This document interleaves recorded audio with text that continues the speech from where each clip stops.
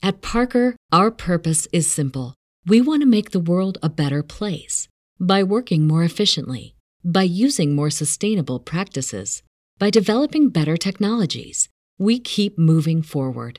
With each new idea, innovation, and partnership, we're one step closer to fulfilling our purpose every single day.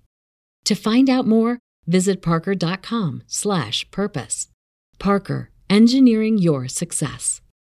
This podcast is a member of the Voices of Wrestling Podcasting Network. Visit voicesofwrestling.com to hear the rest of our great podcasts, as well as show reviews, columns, opinions, and updates across the world of wrestling. Hello, everybody, and welcome to another edition of Wrestlenomics Radio.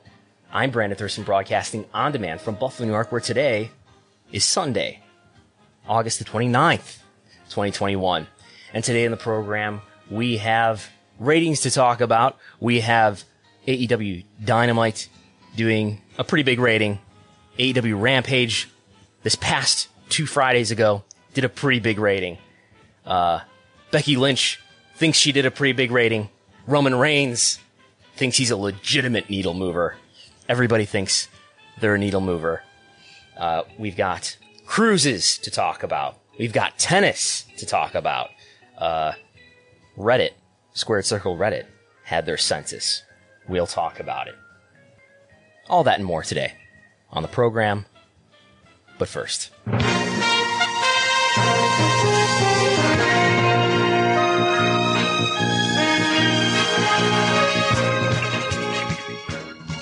joining us from my immediate south is everyone's favorite ring announcer and independent wrestling historian, Chris Gullo, who has just experienced some 50 minutes of audio testing. And now the audio sounds optimal, maybe suboptimal. But here we are. Welcome to the program. Good to be here. I got my Lanny Poffo t-shirt that came from Pro Wrestling Crate. Very odd t-shirt to come in there, but... You've met Lanny Poffo, certainly, right? I have. Yes, I have. Yes. I've worked a few shows with Lanny. We've worked side by side with Lanny Poffo. I remember on one show I was on with him, we were watching the monitor of the match that was happening on the show in the ring, and I was doing stupid commentary for what was happening in the ring, and I was told after the fact that I was being frowned upon by Lanny Poffo for my behavior. How dare you? Not like he's said anything unprofessional on commentary in New Japan Pro Wrestling. Lanny Poffo has been a commentator in New Japan Pro Wrestling. So who are we to question the genius? What's new with Chris Gullo? Anything? It was an off weekend as far as wrestling related. I actually did a comedy open mic for the first time in a long time in a while on Friday night at a really cool place in downtown Buffalo. It's a cider place. It was pretty cool. So downtown Buffalo. Where in downtown Buffalo? Main Street, where there's like just all these businesses now. Really? The theater district? Yeah. I guess you could say that. Yeah, it was right next to a restaurant that's pretty popular in Buffalo because they have a pink staircase. And then there was like a hatchet throwing place. I've seen this place on Instagram. Never been to it, but I've seen it on Instagram. Yeah. Cigar shop across the street. Okay. I had LASIK surgery on Friday. And now I'm sitting here. You can see me on video. And I'm not wearing glasses. I'm not wearing contact lenses. Was never a big fan of the contact lenses, which I wore in every wrestling match I ever had. They always felt... You wear contacts sometimes, right? Yeah, I wear them for performances, pretty much. They always felt kind of like they were sticking to my upper eyelids. They always felt kind of dry. And maybe I just didn't have the right kind. But anyway, now I've spent over $3,500 to have my eyes zapped with a laser. And you've considered LASIK surgery? Yeah, I was actually going to ask you off camera, and I forgot during the 50 minutes of testing. No. This is the good content right here. Of how much you actually paid for that, because my wife's like, ask him. See how much he paid, and maybe we'll get it for you. Yeah, it's $3,500. That's what I spent. Yeah. It's a per eye thing too. There was different options. You could have gone cheaper, but it's like the PRK, which is not the People's Republic of Korea. It stands for something else. It's more painful or something like that. Recovery time is more. I did the all laser LASIK surgery, which was a little more expensive, maybe by like $1,000. Don't worry. This is not where your Patreon money is going. I do have a day job. Your Patreon money is going to Chris Gullo. It is going to Jason Unpresser, and it is going into buying things like a PC that I still cannot make work. More on that later. But no, my mom worked in the Veterans Administration eye clinic, the VA hospital, for her whole career. So she's, an eye expert. And, she was in the room watching, like, on the monitor. She has video of them doing something to my eyes that she will not send me right now, but later. It was not a pleasant experience. I will say that. It's tolerable. I'm confident this is going to be worth it. I mean, it's already great. But there's like two major steps to this that they have to do to one eye and then to the other eye, and then they move you over to the laser, and then they zap you with the laser. The first thing they do, though, is they suction to my eyeball or something to create these bubbles. I'm not really sure. They explained it all to me beforehand and as it was happening, but I don't totally understand. I'm sure somebody who knows what they're talking about could explain it far better. But they suctioned something onto my eyeball, and the first time they tried to do it, I was being a little bit uncooperative, I guess, because I was just like bracing, and my chin was like going down instead of being relaxed. So they had to do it twice. So now I have a little bit of an abrasion, and you probably can't even tell on this camera because we're pretty small right now. But I do have a little bit of a red spot on the white of my eye, on the upper. I shouldn't even be touching my eye like this, but so it's a little bit red above my iris and to the side, but that'll probably go away within a week or two. But I'm already doing well. So when I got home, I went home, and it was not pleasant that night. I got it done at like 2 p.m, and I was very sensitive and irritated. My eyes were very irritated. I just spent the day in bed in a dark room. I could not read. I could instantly, though, see far pretty well. I'm really nearsighted. I'm somebody, like, if I took my glasses off, I would not be able to read something written on a piece of paper like a foot away from me. Super nearsighted. Same for me too. I'm like I was like a -4.5, if people know what that means. Yeah, I'm -5. Oh wow, you're worse than me. Yeah. So we're really blind if we don't have corrective lenses. But already I was as soon as I was done with the surgery, blurry, but way different than it was before surgery with no glasses. Next day it was better, and now I'm on whole day number 2, and I can basically, everything's kind of normal right now. I wasn't able to really do anything. I blew up the font size on my computer and on my phone. I was able to do a little bit of work yesterday, and I was able to prepare for this podcast today, fortunately. And now this morning, Sunday morning, after having it done on Friday afternoon, I'm living like a new life. And it's pretty good. Everybody, I did make a note about it on Twitter, and everybody had some nice comments for me, and a lot of people who shared their experiences about how they had LASIK surgery, and they were very positive about it. So, yeah, they did though make me, sign all these releases, including I had to rewrite the phrase.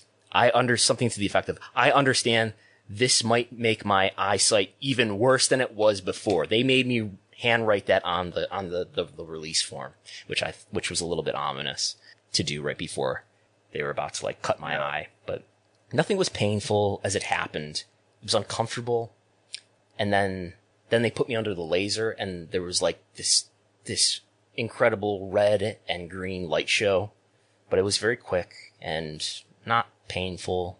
It was sort of an uncomfortable day and a half, but I'm doing all right. They gave me a bunch of eye drops to take, of course. But yeah, it's so far it's pretty good. And I think I'm gonna be more productive. It's I've always found it and been suspicious that I'm kind of lazy in the morning because I just can't see anything and everything's blurry. And I've always suspected that, well, if I could just open my eyes in the morning and see everything sharp and clear, I might be a little more productive to get up and get out of bed and get going. So, I mean, Did you If you don't mind me asking, Yeah. Ficta or Atwell or neither? Yes, I have. They gave me a shirt. Ficta gave me a shirt. Yes. Ficta, okay. Ficta's retired, but his partners now do Ficta and I Associates. Yeah, that's them. Yeah, they should be sponsoring us now. I'll have to send them an invoice, see if they'll pay us. That's all. I've got a PC here, the Wrestlenomics supercomputer. It is all here thanks to our patrons who are supporting us every month at patreon.com/Wrestlenomics. I have a PC. It is right here to my left on a little table. It is all assembled, but I cannot figure out how to turn it on. I must be doing something wrong, so it's a project that will continue to be worked on, and hopefully I'll have this supercomputer up and running soon. But it's got like 16 gigs of RAM. It's got a good processor, consolidated GPU, but I can't figure out what I'm doing wrong. I don't know what I'm doing with PC builds, but I've tried reseating all the connections that I think would be relevant, but I hit the power button, nothing happens. So hopefully I'll figure it out soon. All right. We want to get into the week that it was in the wrestling business. Sure, why not? All right, we'll start with this. I guess you could say it's an article, but it reads a lot like a press release. WWE delivers the most viewed and highest It is a press release. Okay. WWE delivers most viewed and highest grossing SummerSlam of all time. The annual event set records for live global viewership, gate receipts, indoor attendance, merchandise sales, sponsorships, and social engagement. And from the Stamford, Connecticut Business Wire, following a weekend of record-setting metrics, the WWE delivered the most viewed and highest-grossing SummerSlam in the company's history. This press release features multimedia, and they actually have where you can view the full release. But here's the highlights: more people watched Saturday's event live across Peacock and the WWE Network than any other SummerSlam in company history. The seven-figure global audience marked a 55% increase over 2020 and a 29% increase over 2019. The sellout crowd of 51,326 broke SummerSlam records for indoor attendance and gate receipts, with tickets purchased by fans from all 50 U.S. states. Saturday's live gate was more than 4 times greater than the last SummerSlam held with fans in attendance in 2019. Merchandise sales posted an increase of 155% over 2019. SummerSlam setting a new sponsorship record, growing by 25% versus 2019 and 18% versus 2020. And with more than 4 million views, Brock Lesnar's return became WWE's most watched Instagram video of all time, surpassing the video of John Cena's return at Money in the Bank. In total, SummerSlam videos generated more than 1 billion views across all WWE social platforms during the week. Okay, let's try to put these bullet points. There's how many of them? 1, 2, 3, 4, 5 bullet points here. I'll try to put these in some sort of context. The most watched SummerSlam in the company's history, which makes some sense, right? So what we gather from this too is the cynicism that the W Network is now being viewed less because they moved from the standalone W Network in the U.S. to Peacock is not the case. As we know, the standalone W Network had about 1.2 million subscribers. In March this year, the standalone W Network in the U.S. shut down, and now everybody's been encouraged to sign up for Peacock. There was no automatic transition, but you just were, encouraged and marketed to. Nonetheless, there's more people watching SummerSlam than ever. I mean, I don't doubt the veracity of this. They would be in some trouble if this part weren't true. We'll talk about attendance in a moment, though. But it makes some sense in that, you can subscribe to Peacock for $4.99, not $9.99 like the network was, or you can subscribe to it for $9.99 and have fewer commercials through the entire thing. And then you've probably got some people who just, they happen to have Peacock and wouldn't necessarily be a W Network subscriber. So there's some truth to the hype that this reach, this enhanced reach of Peacock over WWE's own direct-to-consumer network is paying off, is producing some results. That said, there's some interesting fact to get out of this, in that where it says the 7-figure global audience, so that just means it was somewhere in excess of 1 million viewers. And who knows if that means average throughout or just checked out at least, 10 seconds of it. But anyway, marked a 55% increase over last year, which was on the W Network standalone, and a 29% increase over 2019, which means that 2020 was down from 2019. 2020 is a COVID year. What was even on SummerSlam in 2020? That's a good question. Braun Strowman and Bray Wyatt, right? With Roman Reigns running in at the end, finally returning. Yeah, okay, yep, yeah. But anyway, you got John Cena and Roman Reigns here. Bigger match.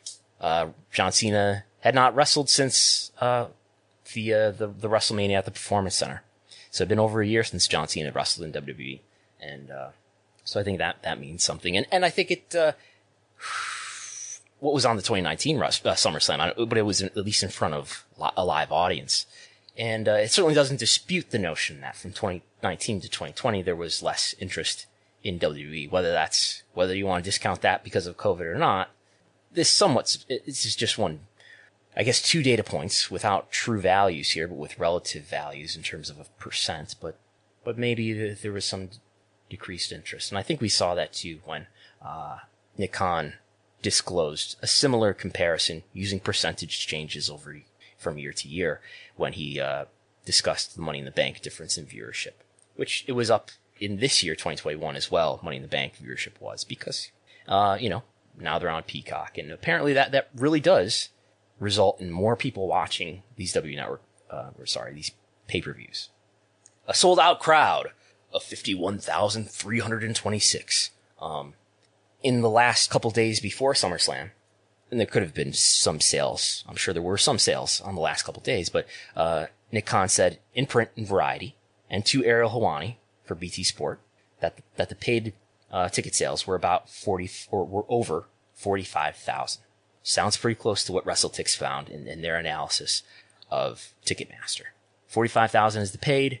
Sure, this and that organization, everybody exaggerates their attendance.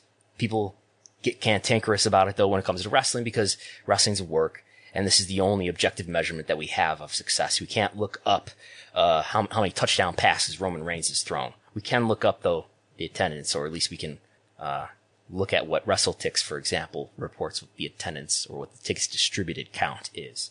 And when we see a number that doesn't reflect what was possible based on the ticket map, it's worth talking about. There's that. Merchandise sales increased 155%. So there's no headwind or tailwind there except for the pent-up demand of fans, perhaps, more excited to be live at an event and spent 1.5 times what they did last year. Now, wait a minute, actually. This is probably not venue merch per capita, right? This is an audience of 45,000 people compared to 2019, when I don't know where it was, but I'm assuming it was in a basketball arena. So we've got probably well over 2 times the audience. So maybe that's what's happening there. So it's not clear if this is a venue merch per capita number or if this is a revenue comparison, if you see what I'm saying there. It was in Toronto, just so you know. It's in Toronto.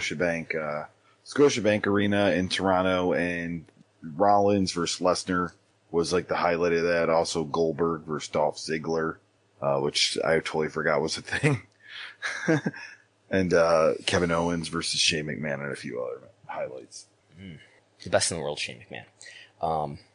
So it's possible that the vending merch per capita was down from that event, but the revenue was up just by sheer volume of customers that may have made a purchase. But anyway, or vending merch per capita was up, but we don't know based on this short sentence.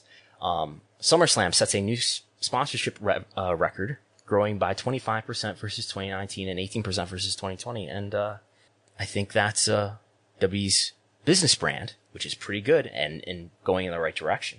WWE's business brand is becoming more advertiser and business partner friendly. Even while WWE is not a great consumer brand, in my view, it is becoming a stronger business brand. And that bears out here in the ad revenue, the sponsorship revenue that they were able to get here. It probably helps too that you've got a bigger audience. You're on Peacock now, and you can tell these potential advertisers that, it's not just we've got a track record now. We can look back at Money in the Bank that we had earlier this year and see how much viewership was up versus when we were on the standalone network. Now we're on Peacock and the reach is bigger, the audience is bigger, and it probably helps your ability to sell advertising. Even though advertising is probably sold so far in advance. I'm not sure how this is all working out in streaming, but a genuine positive for WWE. Video views, who knows what context to put that in. It's in front of such a tailwind, social media viewing is.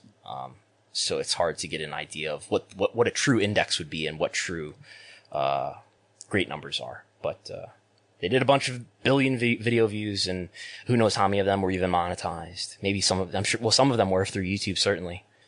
Maybe some others on other platforms were, but hard to say. All right. And speaking of these records, we had a quote tweet from Roman Reigns on that saying legitimate needle moving. And that's a retaliation to people saying that CM Punk moved the needle for AEW. You think that's retaliation? They're focused on themselves. They're like, Nick Khan told me in his interview with Ariel, they're like a horse with blinders on. They're not, you know why they put the blinders? They don't look this way or that. No, they're looking straight ahead. They're in a race and they're not paying attention to what anybody else is doing. They don't want to get distracted. So I don't know maybe he's talking about something else. Maybe he's talking, I don't know who he'd be talking about because their competition is sleep. Maybe he's talking about sleep. Yeah. Okay. Sleep doesn't move the needle. Right. But anyway, other things that might move the needle, we could talk about the ratings. Yeah, we'll get to the ratings. We'll start with the August 20th SmackDown that did a little over 2.1 million with a 0.57 in the 18 to 49. And that is a little increase for P2, but a little down. The 18 to 49 was 0.58 on August 13th.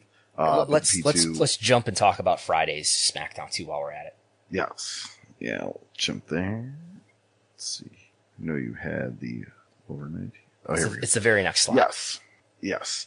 Yeah, so what it's looking to be is 2.87 million viewers. No, it's not. It's probably a lower rating. Yes. Because of the football. Yes.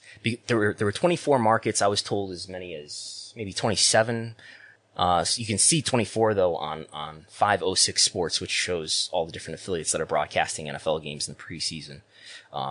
24 markets, preempted SmackDown on Fox to broadcast various NFL preseason games. The FAST affiliates indicate that Fox had an average of 2.87, almost 2.9 million viewers watching from 8 to 10. That would be a monster rating for SmackDown. I expect the number to be lower. It's possible that this number is higher than normal, for SmackDown. We've got Becky Lynch, thinking that she did draw a big rating, unless she's got access to some data that Nielsen doesn't have access to, or maybe she paid for the Fast National, but I don't think so. This number is going to be lower than 2.9 million, but it might be up from what it was, because we might as well talk about now, and then I guess we'll jump back to Rampage. But tell me about the Raw rating, Gullo. All right. Well, this past Raw on Monday, August 23rd, 2,067,000 viewers in a P2 Plus with a 0.64 in the 18 to 49. That is a huge increase from 2 million. 1.86 the week before in P2 and a 0.55 in 18 to 49. When's the last time that WWE Raw did 2 million viewers? I would assume it was probably pre-pandemic. No, not that far. Post-WrestleMania. Okay. Post-WrestleMania is the last time WWE Raw did 2 million viewers. This was the highest total viewership, I believe.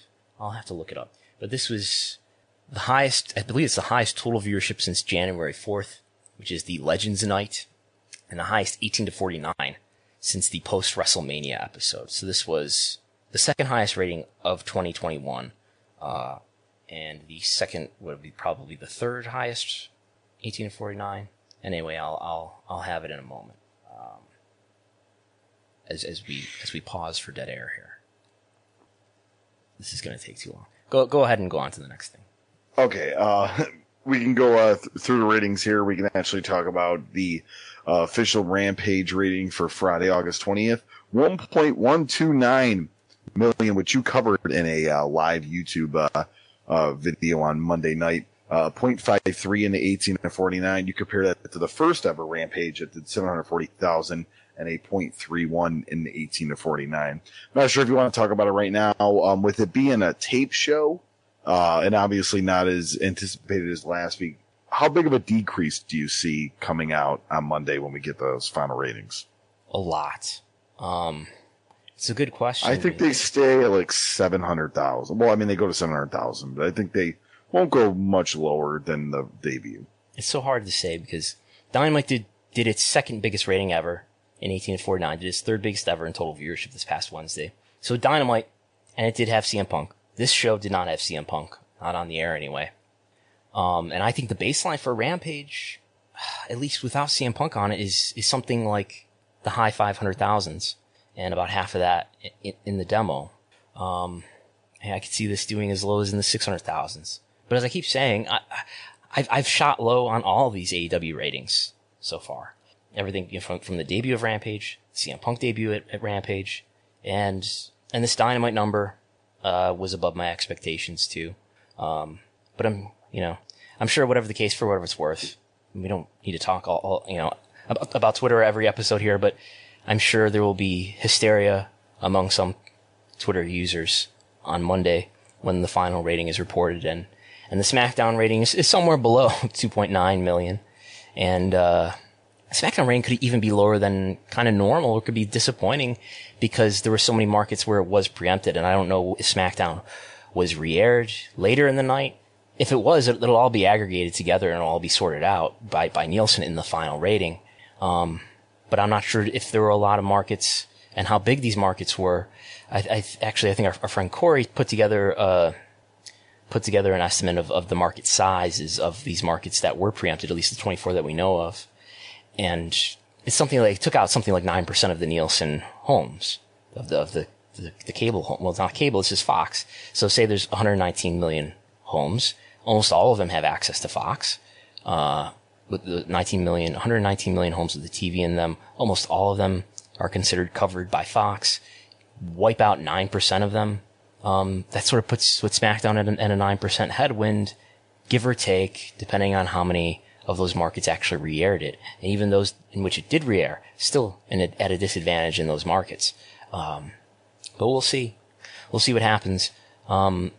If not for these preemptions, I would think SmackDown would do a pretty high number when you look at what Raw did and consider the fact that the returning stars at SummerSlam were not Raw stars. They were going to SmackDown in the case of Becky Lynch and Brock Lesnar. So there's that.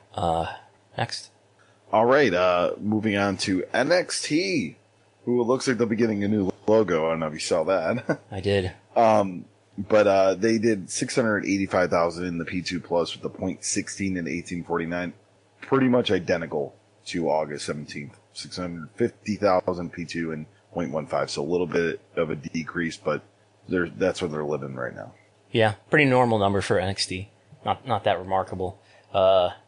Nothing disinterests me more than people getting upset about logos and belt designs. Everyone's a graphic design expert, you know. We'll get back to Dynamite in a minute, but want me to give the Impact rating since we got some breakdown for Dynamite? Sure.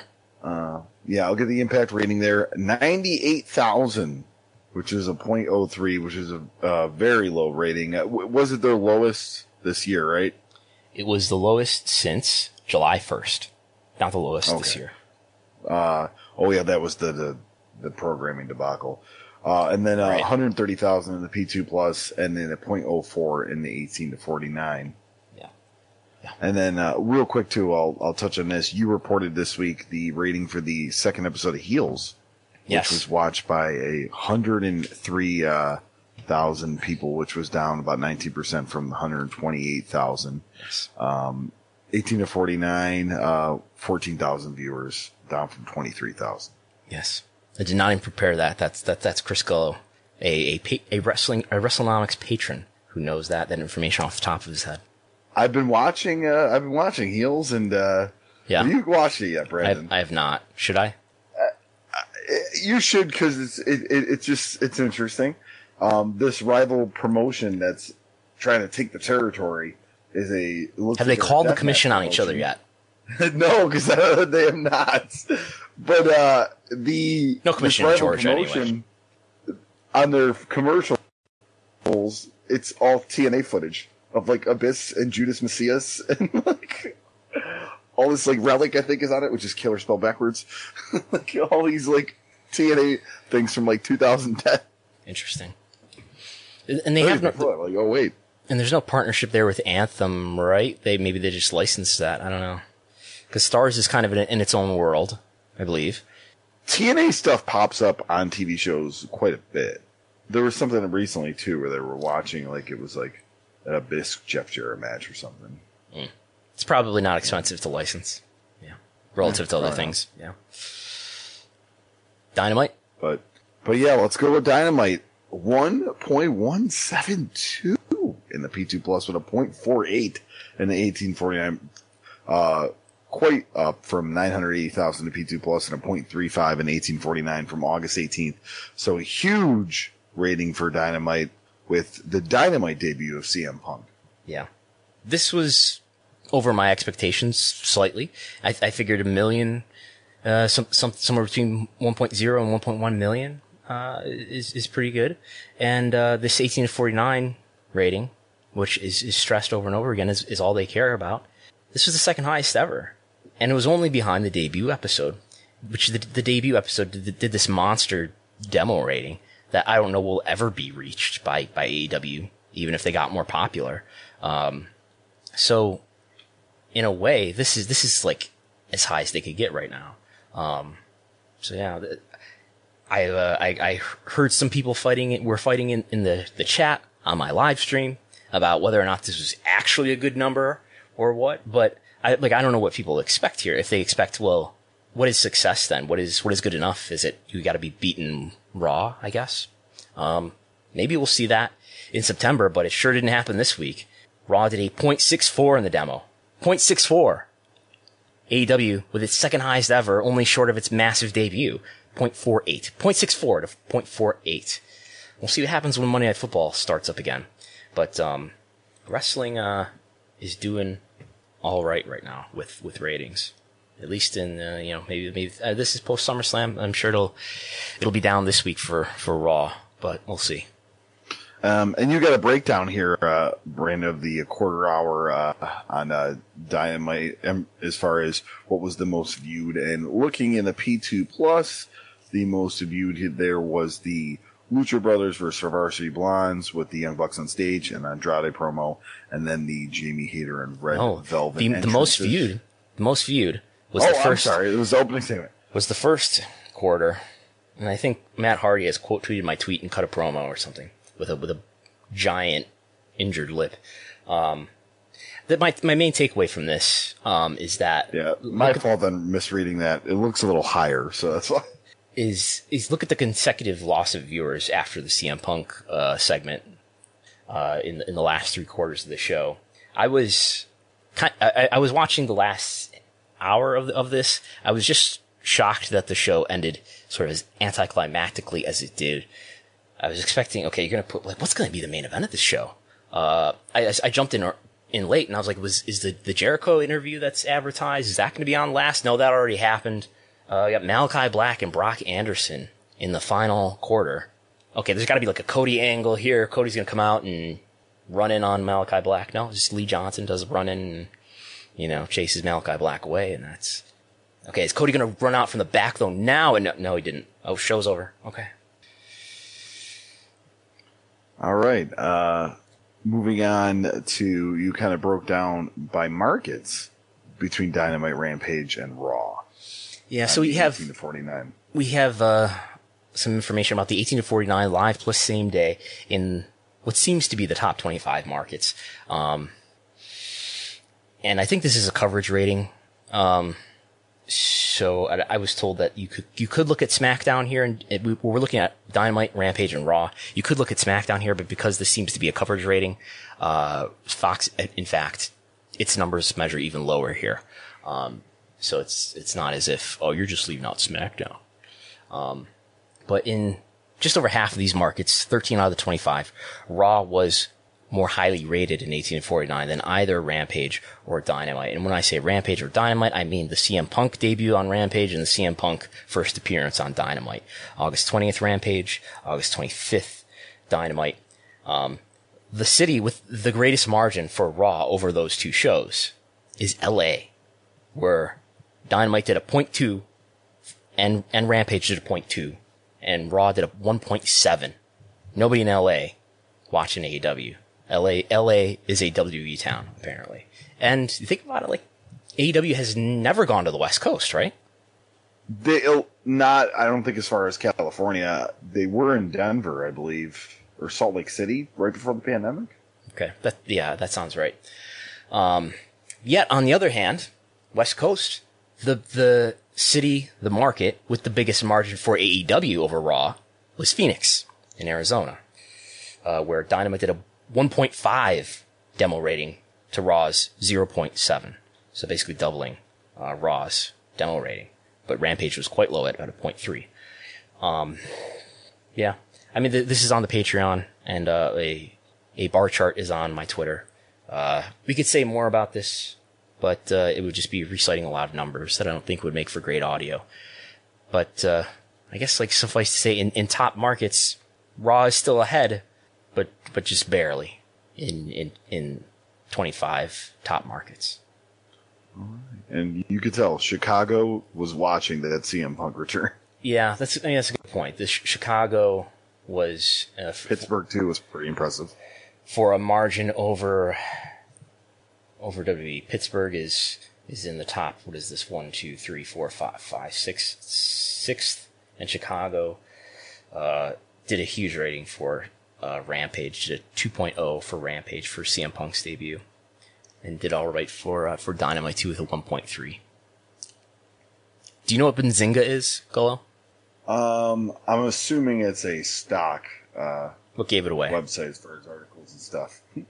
the clip I have of all the stock market prices on top. Yeah. So Benzinga is exactly that. It's a finance publication.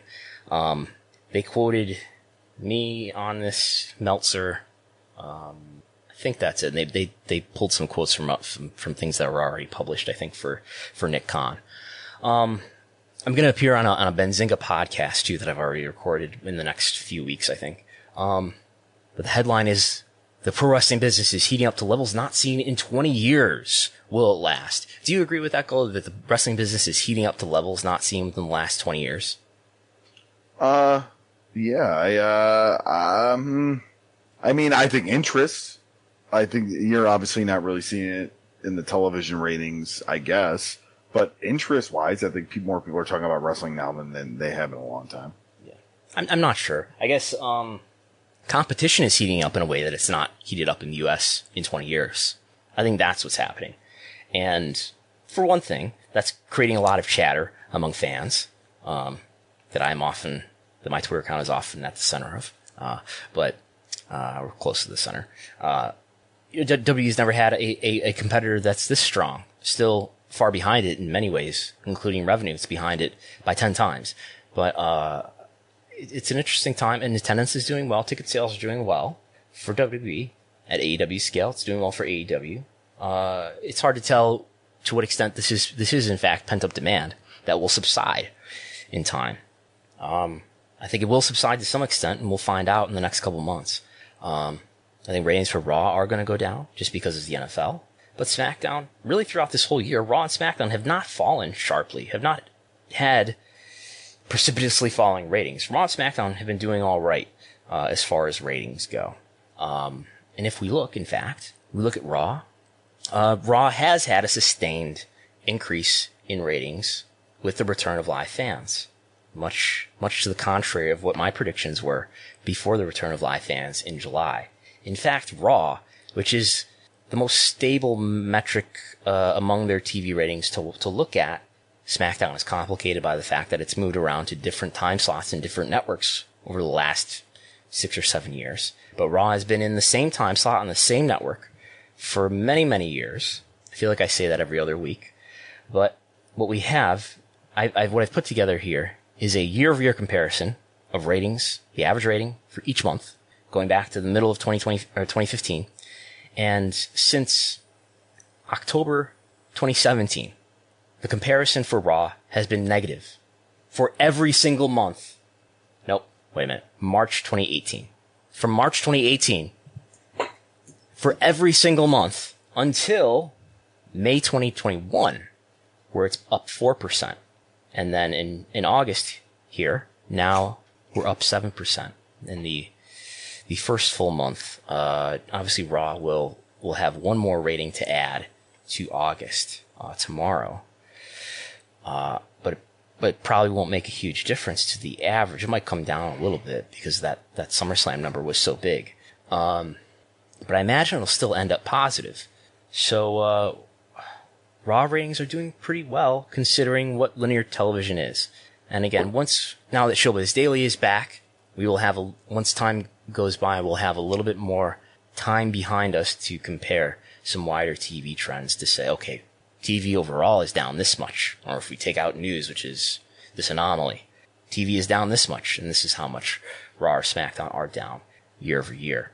In the case of SmackDown, I kind of want to, if we're comparing modern time, SmackDown on Fox, to do year-over-year comparisons, I kind of want to throw out or discount anything before the move to Fox, which is October 2019.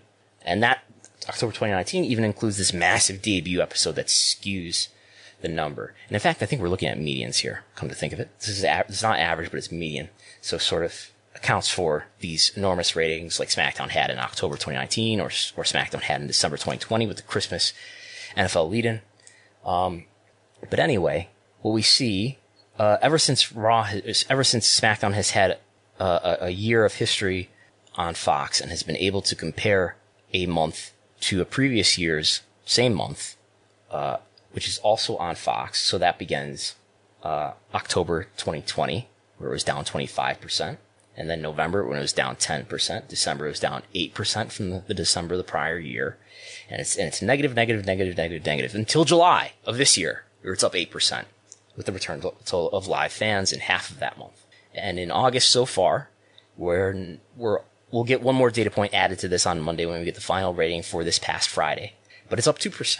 So what we're seeing here for SmackDown is, in this era where we're able to make year-over-year comparisons for SmackDown on Fox, the first 2 months where that comparison has been positive.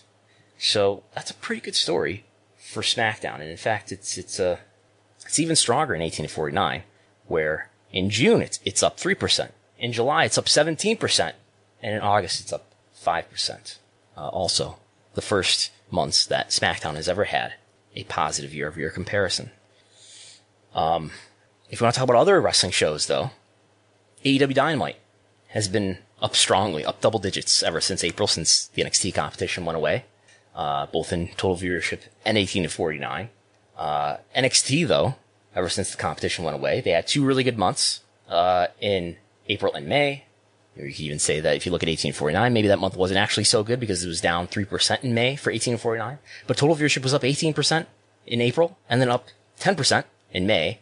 But in June, July, and August, despite not having any AEW competition to go head-to-head with, down 9% total in June, even in July, and down 13%.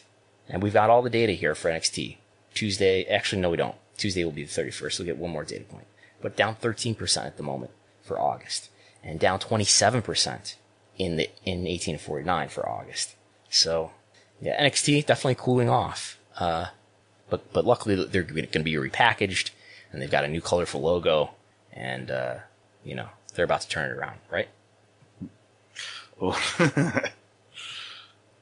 Impact. All right. We'll do Impact real quick. So Impact, it's hard to talk about Impact because the total viewership is smaller, so I think these results that we get from Nielsen, which are based on a sample, are more volatile. Total viewership has been down 30% in July, 29% in August. It's been negative in every month of the year, which is now the first year that we have a prior year to look at where they were on the same network, which is Access. Obviously, they changed their time slot in April from Tuesday to Thursday to not go head-to-head with NXT.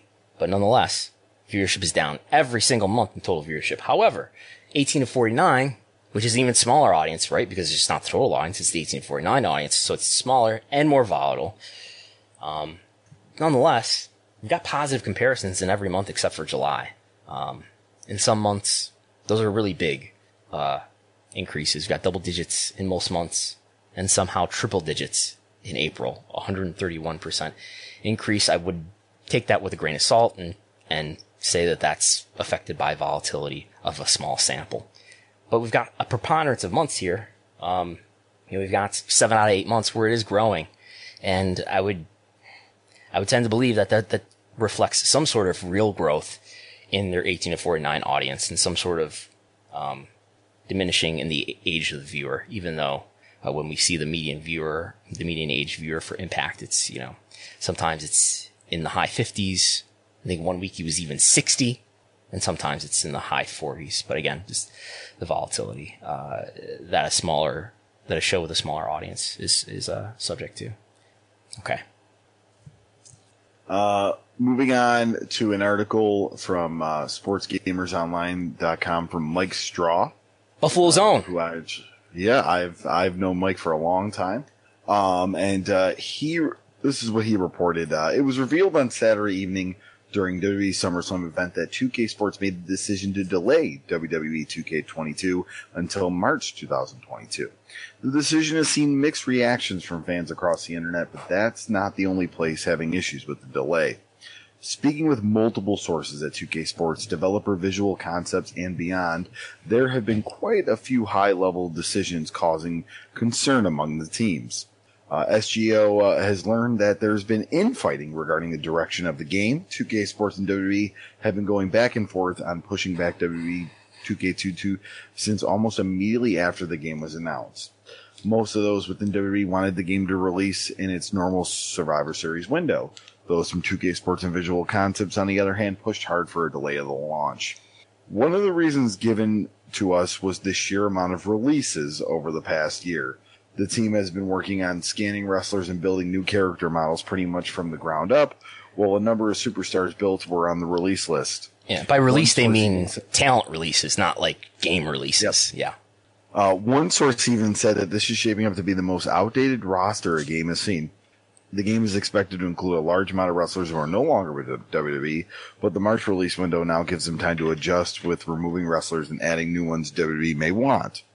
The roster cuts aren't just the only point of contact between the parties. With the miserable release that was WWE 2K20, WWE has apparently been more difficult to deal with during this development cycle. WWE has made it known that they want a better product this time around, despite still making record profits. The largest wrestling company in the world lost quite a bit due to the poor launch and reception surrounding WWE 2K20. Things got really bad when it reached a point where refunds were starting to be issued. Moving on here, there was a lot of talk whether it may be time for a split between the parties.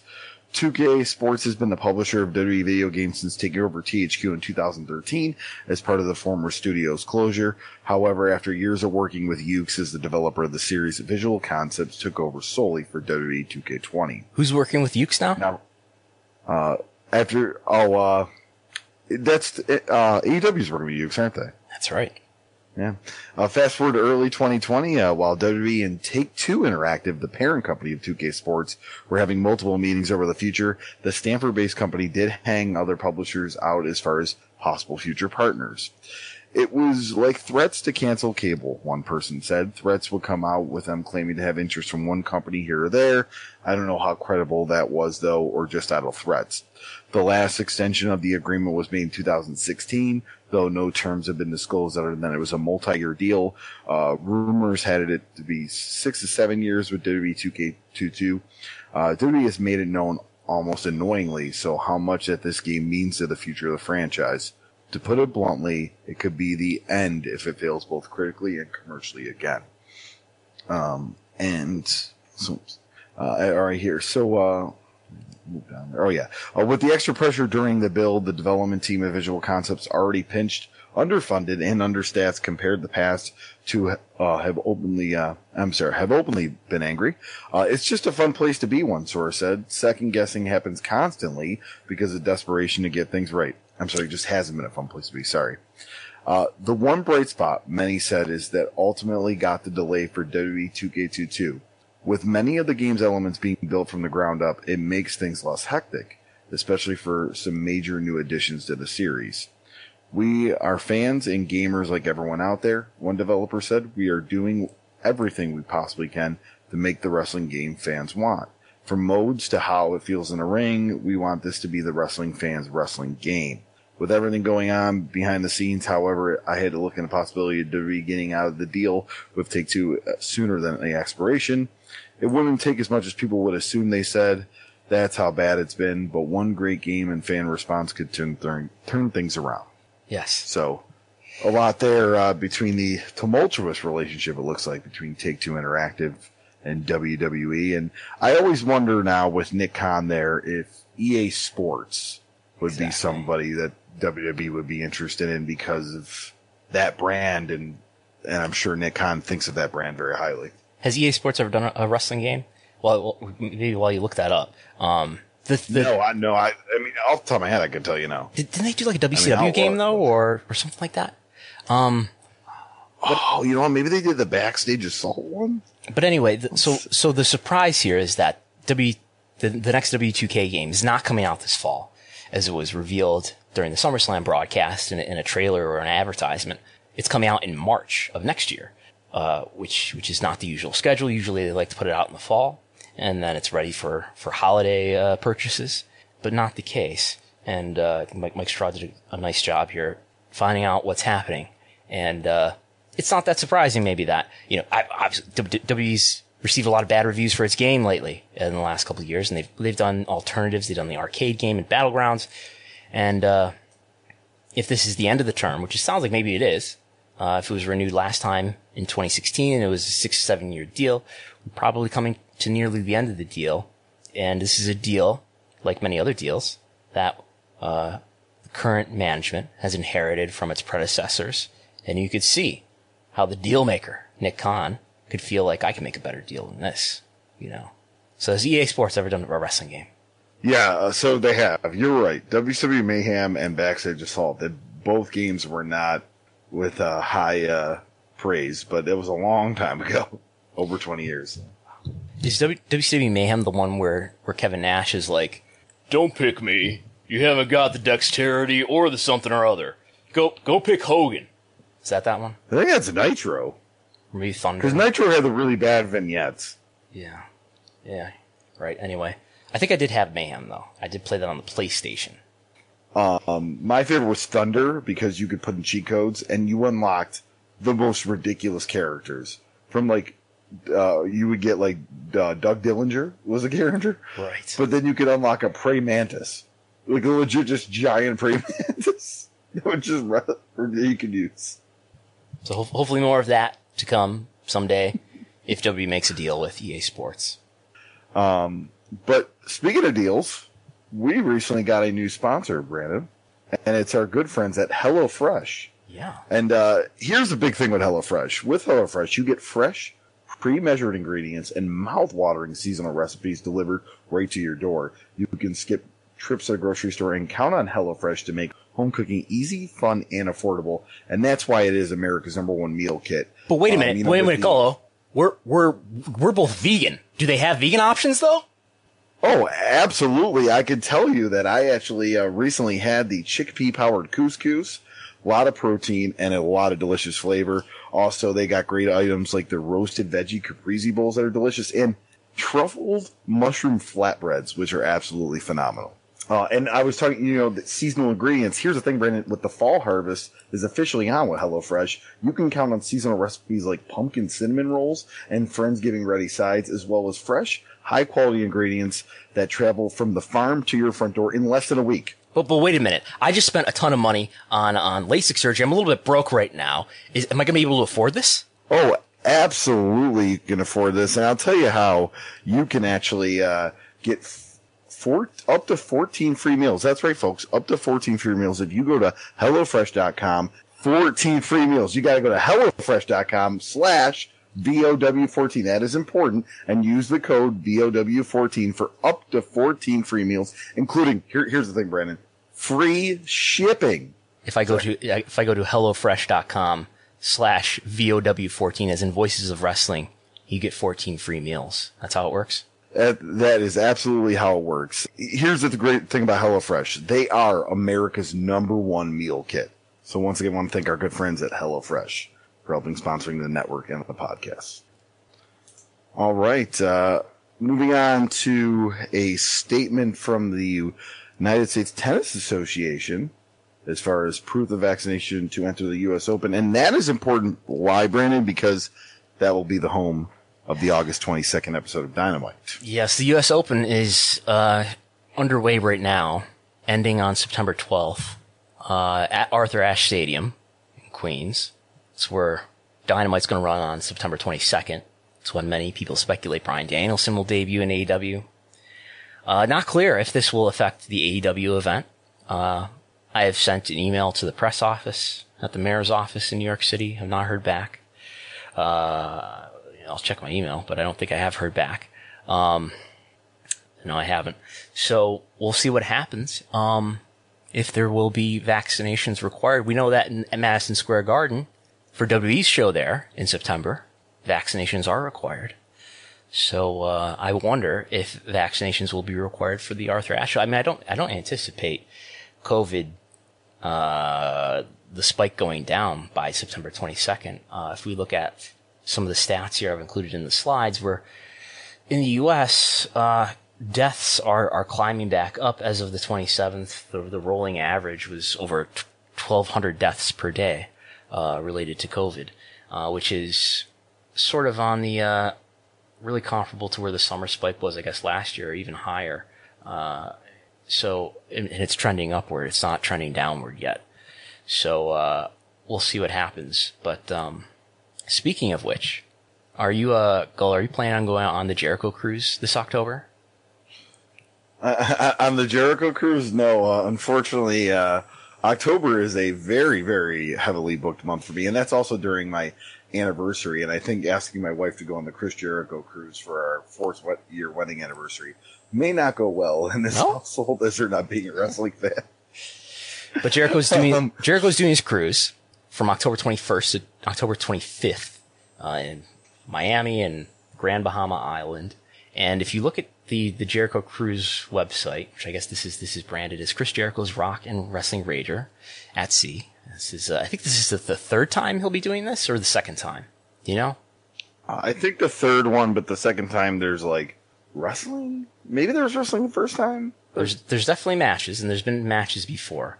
But if you go to the official website for the cruise, you will find their safety guidelines. So Norwegian Cruise Line Holdings is the cruise company apparently that is sailing the cruise. And you'll find in here where it says vaccines combined with multi-layered and robust preventative health and safety measures, including universal COVID-19 testing prior to embarkation, will help us provide a uniquely safe and healthy environment. I mean, you're going to put, I don't know how many people are, how many tickets they've gotten inventory here, but hundreds at least. Hundreds of people here on a boat together. So they're doing COVID testing before embarkation. And each guest must submit proof that they have completed the full cycle of required doses for the vaccine administered at least 2 weeks prior to their sail date. Guests who are not old enough to be vaccinated will not be allowed on these sailings. So everybody on the Jericho cruise has got to show proof of vaccination, and that vaccination has been completed 2 weeks prior to, when is this? October 21st.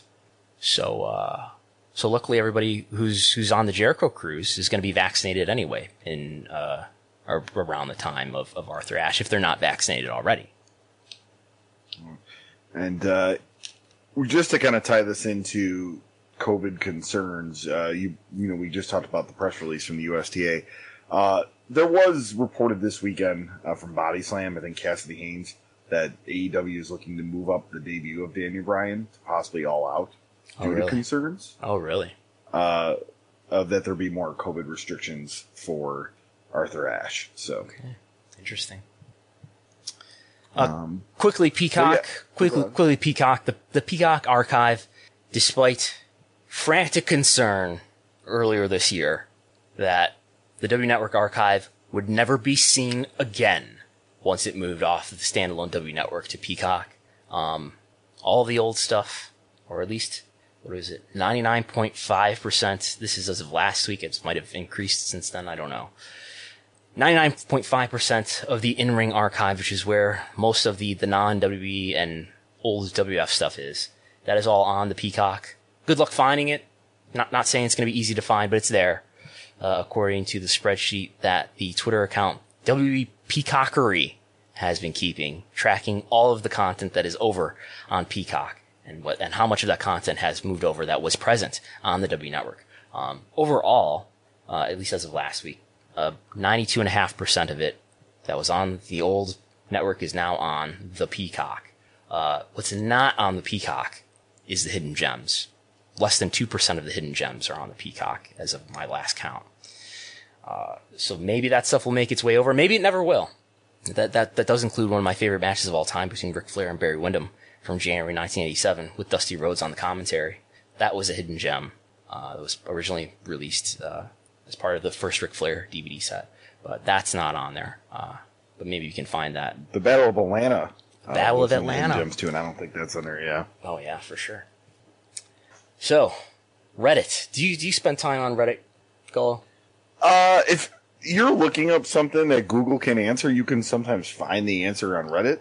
Mm-hmm. Just give an example. So I wanted to find out how many Buffalo Bill themed beers there are, and somebody on Reddit made a whole list of every Buffalo Bill themed beer, and you could find things like that if you're curious. And sometimes Google just won't give you that straight answer. Somebody at Reddit will have compiled a list. Is there a Bill's subreddit, Bill's Mafia or something? I'm sure there. Are you a mod? Are you a mod on the Bill's Mafia subreddit? I am not. I haven't delved into. I don't never posted on Reddit. I've read stuff on Reddit, no pun intended. But you have Bill's season tickets, right? Yes. Yep. Season tickets. So, Bills. When does the NFL season start? In 2 weeks, regular season. Yes, September 12th. I can tell you, I attended a preseason game yesterday. There's supposed to be New York State mandates where indoors people have to wear masks. So the way the Buffalo Bills said it was the concourse and in the Bills store and all that. Now, I didn't go in the Bills store. I would assume they were enforcing in the Bills store. But I can tell you that they were not enforcing it at all in the concourse yesterday. Mm-hmm. Yeah. What's the latest with Cole Beasley? Still not vaccinated, and he got suspended for not being vaccinated. Okay. Because he ended up on the COVID protocol because he was like with somebody that I think tested positive. I don't really know, but he was on the COVID protocol. And then when you go on the COVID protocol and you're not vaccinated, you get fined. Okay. So another player got fined, and then the next day put on Twitter a picture of his first vaccination shot. Back off the mic a little bit. So yeah, Isaiah McKenzie got fined, and he put the next day he went and got his first vaccination shot. So now that we've only been recording this together since March, which is not the NFL season, you're going to be going to Bills games every Sunday. Well, not every Sunday, obviously. Only half of the Sundays in the NFL season. You're going to be going to Bills games. Are they all Sunday games? Is there a Monday Night Football game? Is it Thursday night? Home games are mostly Sundays except for one Monday night game. Now during away games, most home games are one. I'm guessing it will not be permissible to record during away games. Is that correct? We'll make it work. Maybe we do an 11 o'clock recording or something like that. Yeah. Okay. But anyway, do you go on the subreddit Squared Circle ever? I have seen stuff on there. Yes. Yes. So how many people are so Reddit Squared Circle did another census for the third consecutive year. They did one in 2017 too, which was a little bit different. But for the third year in a row, very similar questions have been asked. Some questions have been added and subtracted, but these are pretty comparable surveys. And we had one in 2019, 2020, and 2021. Sample size is pretty strong. Sample size this year was 9,504. Year before that, 8,837. Year before that, 8,475. And in the 2017, that we're probably not going to talk much about, it was over 8,600. So this year it was bigger than any year prior by hundreds. That's a pretty strong sample. How big is this population? Squared Circle on August 22nd tweeted a screenshot from what looks to be their analytics of the unique visits that they got. This was, I think, largely to show how much the CM Punk return was coinciding with traffic, where the day after, in GMT time, on August 21st, they did 380,000 unique visits.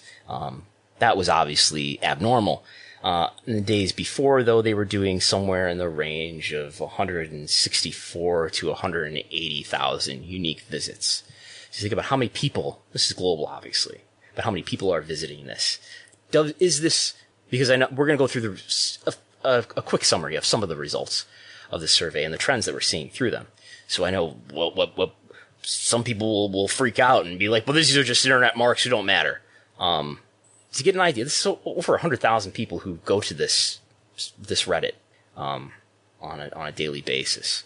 I don't know what you would qualify as a regular viewer, or maybe a monthly active or daily or weekly active viewer. I don't know, but this appears to be well in excess of 100,000 people worldwide. Now, granted, Raw and SmackDown are watched by roughly 2 million people, so that's less than a 20th of that. How online is the average WWE viewer or fan, however one might define that? I don't know. But I don't think this is insignificant. And the longer you say things that people on the internet think don't matter, the more wrong you will be over time. That said, maybe this represents a disproportionately hardcore fan, you might say. With that said, what we find here, one of the questions that they asked in each of the 3 years, 19, 18, and 20, 19, 20, and 21, is, how often do you watch Raw, SmackDown, pay-per-views, NXT, Dynamite, AEW pay-per-views, New Japan, and Impact? And there's a variety of responses that you can respond with, including, no, I don't watch or follow it. No, I don't watch it regularly, but I keep up with the news and storylines. Yes, I watch it occasionally. Yes, I watch it regularly. And for some of these, there's 4 options. For some of these, there's 5 options, which the varieties of no responses sort of, I think, are a measure of engagement. There's a highly disengaged no response, which is no, I don't watch it regularly. There's a no, I don't watch it regularly, but I try to keep up with the news and the storylines, which is sort of engaged, but not really fully, not really watching it. And then you've got, yes, I watch it later, but not live. Yes, I occasionally watch it, but sometimes I watch it live, but sometimes not. And then, yes, I regularly watch it live. So it's just sort of a gradation of engagement here. But what I did was I went through these responses, and I just put all the yes responses together and put all the no responses together, and looked at, so what do we get in any form of a yes, I watch it response. And what we see for, let's start with Raw, is in 2019, 42%. Even if you think these are marks who don't matter, 42% of them were saying that they watched it regularly, which was lower in 2020, and now it's down to 17% in 2021. It was at 42, and now it's down to 17. So that's fallen in half, more than in half, more than a 50% decrease for Raw. SmackDown was at 50% in 2019. Remember, this is pre-pandemic, so it's not just a pandemic thing here, at least in terms of this is not a question that was asked in 2020. It was asked in 2019 before the pandemic. 50% watch SmackDown in some form. 28% now watch SmackDown. Pay-per-views for main roster pay-per-views. 81% were watching pay-per-views. 53% are now watching pay-per-views. All the W stuff is down across the board. NXT, 40%, now down to 23%. Takeovers were at 79%, now down to 44%.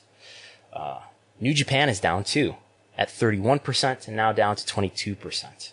Impact is actually up a little bit, it's the lowest on this chart here at 9% in 2019, now up to 12% in 2021. And other than Impact, with its minor growth, but on its scale, kind of strong, the only other two programs here that have actually increased their responses of yes, I watch it in some form is AEW Dynamite and AEW pay-per-views. AEW Dynamite going from 61% in 2020. There was no measurement in 2019 because this was taken in, the survey in 2019 was given in the middle of 2019 before Dynamite had debuted. The pay-per-view question was not asked in 2019 either. AEW obviously launched in 2019. But in 2020, Dynamite was at 61%. And, was at 60% in 2020. Now up to 70%. So Dynamite responses of yes, I watch it in some form has actually grown. Pay-per-views have grown too from 61% to 68%. We could debate all day about what to take from this. But, the highly engaged fan is less engaged with WWE and more engaged with AEW. All right. With that here, anything else you want to touch on before we wrap things up? Not really. I think that's all. Plugs. All right. If you want to start with plugs. You can go to YouTube and find the Wrestlenomics YouTube channel. Just search for YouTube in your YouTube search, which I believe is the second most used search engine in the world, maybe. But, I think I am now committing to doing a live stream, public for everybody. It's not a Patreon thing. Anybody can watch this as we try to build the YouTube audience. You know what happened last time, Gullo? I was having some internet issues. So I use Python, which is a programming language, and I run these scripts to automatically grab data off of the internet in various ways. And with my home internet, for some reason, the good folks at Spectrum don't give me a consistent internet connection. So if I run a script that connects to the internet, there's just enough intermittence that the script dies. So I have to connect to my hotspot on my phone. And so I was doing that Thursday afternoon to grab the data, the TV viewership data from Showbuzz. And I forgot to connect back to the regular internet, to my home internet. So I started the stream, and there's a limit on my hotspot per month. I started the stream, and then 20 minutes into the stream, I had reached my limit to where it downgrades my speed. So the stream did not perform very well. So that's what happened there. I apologize if you were watching the stream. I realized after the fact that that's what happened, and that's why the stream sort of fell apart. But yeah, anyway, I've now made a checklist for myself of things that I need to remember to do before I start the stream, and one of them is to ensure that I'm connected to the proper internet connection. So anyway, every Thursday, 6 p.m. Eastern, live TV ratings talking about the latest TV ratings just after the Dynamite number has been published. I think I'm going to be doing that every Thursday for 30 to 60 minutes, something like that, on the Wrestlenomics YouTube channel. So please go like some videos, go subscribe to YouTube as we try to build up that channel. You can go to Wrestlenomics on Patreon at patreon.com/Wrestlenomics, where for $5 a month you can get access to all of our locked posts, including the TV ratings reports that come out nearly every weekday, plus primary research and original reporting. We got a new month coming up where I'll be coming out with some Google web search research about various brands and hundreds of people in the wrestling business, hundreds of personalities. How do they compare and how do they rank? You also get access to the Wrestlenomics viewership spreadsheet, which contains over 15,000 data points, including dozens of graphs, charts, etc. It's the spreadsheet that I use and update every day. I'm in it every day, keeping that data up to date and helping me understand what the trends are in wrestling television viewership. And occasionally we do some breaking news podcasts, including we'll do a quarterly W earnings podcast right after the quarterly earnings call, and we do whenever there's massive news in the world of wrestling business. Usually I say, hey, Gull, you want to do a podcast today? And that's once in a while. So you can also follow me on Twitter at, well, you do your plugs. I guess I do that one at the end, yeah. All right, so you can find me, Chris Gullo, at Instagram, Facebook, and Twitter, just Chris Gullo. And then also, too, you can check out my other podcast, Rediscovering the Indies, RTI Pod on Twitter, Instagram, and Facebook, Rediscovering the Indies. We just launched our new episode last week on the NWA from 2007 to 2017 as far as the NWA title, but we talk a lot of business of the NWA, and we will actually, that's going to be a multi-part, but if you want to catch part one, catch it out. It's available on Spotify, Apple Podcasts, and more, but fascinating stuff. Do you know in 2007, when he was still under contract, Ric Flair was verbally agreeing with the NWA to make appearances? Obviously, that got squashed by WWE, but they created NWA Mexico, even though CMLL had NWA titles, and instead of trying to do business with them, they just started NWA Mexico. That attendance dropped very quickly after the first show. And then we also talk about the NWA TV deal with Colors, which was a Dish Network TV deal in the 9000s. The Phillips Arena show that only sold 2,000 seats. Sid was the big draw. And so much more goodness of the transition from TNA to the board of directors with Bob Trowbridge, and we'll eventually get into the Bruce Tharpe era and all that fun stuff. Okay. And you can follow me on Twitter at Brandon Thurston and at Wrestlenomics. And I'm Brandon Thurston. I'm Chris Gillen. And we'll talk to you next time. Bye.